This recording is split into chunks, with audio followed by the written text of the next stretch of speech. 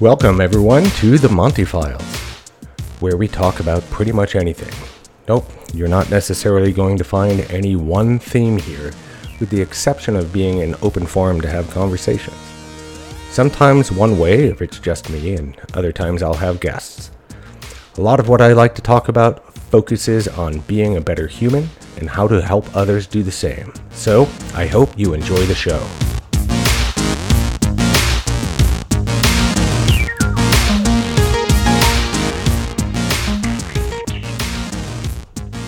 Okay, have a new post. Texas's 666 laws, not 666 laws. Sorry, the title doesn't mean to imply that Texas has passed a Satanist law. I wonder how many read it as 666 instead of 666. Instead, it refers to the 666 as in number of laws that went into effect in Texas as of September 1st, so just last week.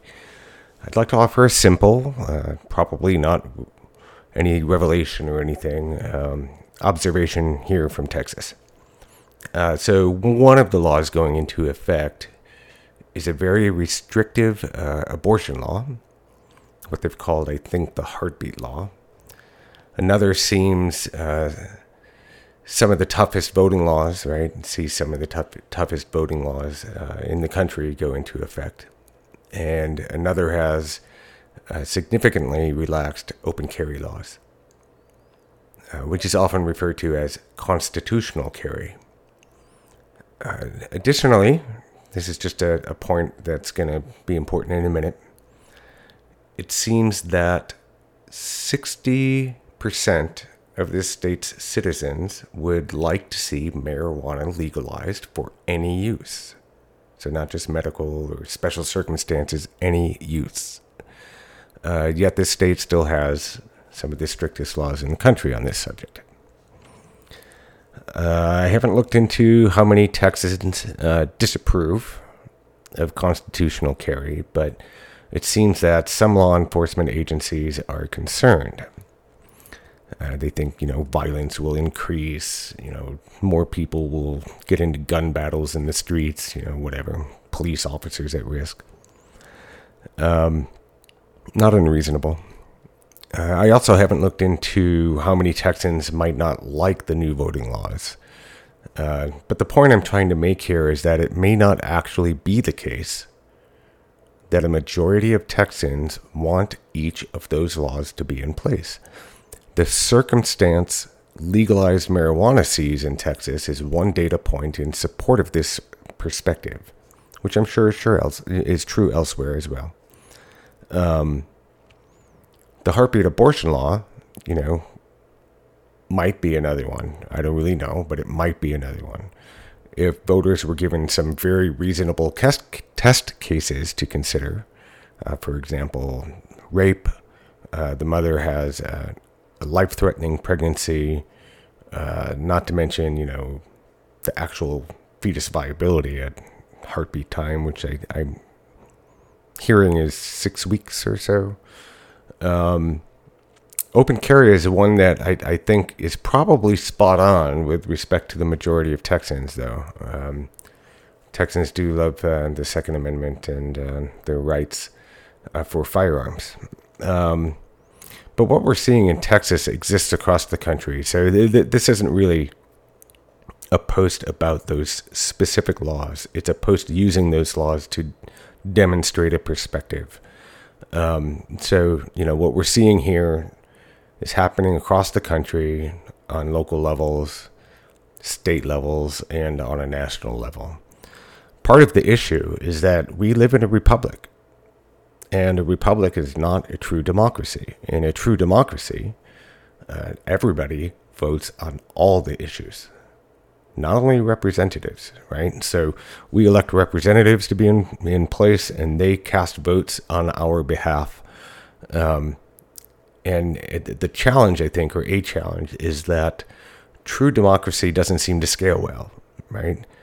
I mean, we can talk about critical thinking skills of the electorate some other time, right? But the truth is, the true democracy, if we had all, whatever it is, I think it's 200 million or 250 million, maybe it's less than that, voting age, legal to vote people in the United States, all voting on one issue. I don't know how that would work out. How do we scale that? But the structure of a republic does sort of scale in that regard, which is why, we have it.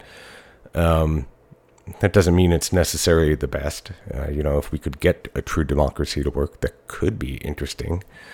But basically, it just made me think about how we are in today's society and where our government is today.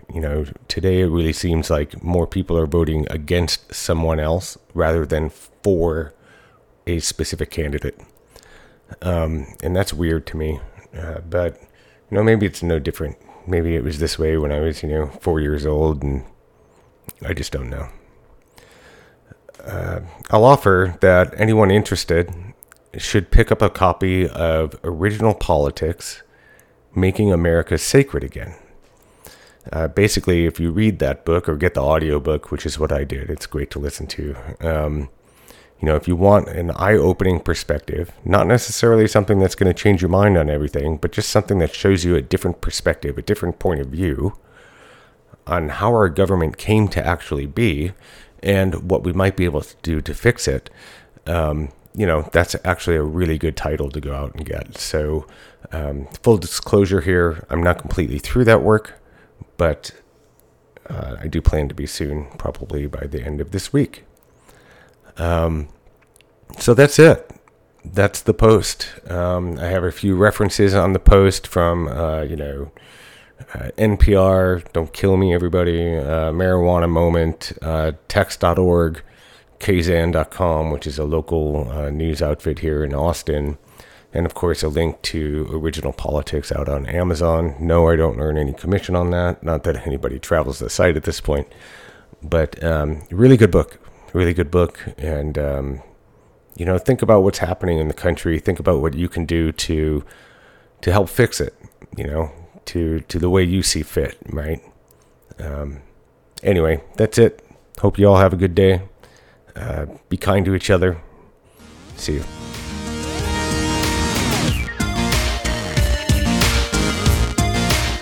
We hope you've enjoyed the time you've spent with us today.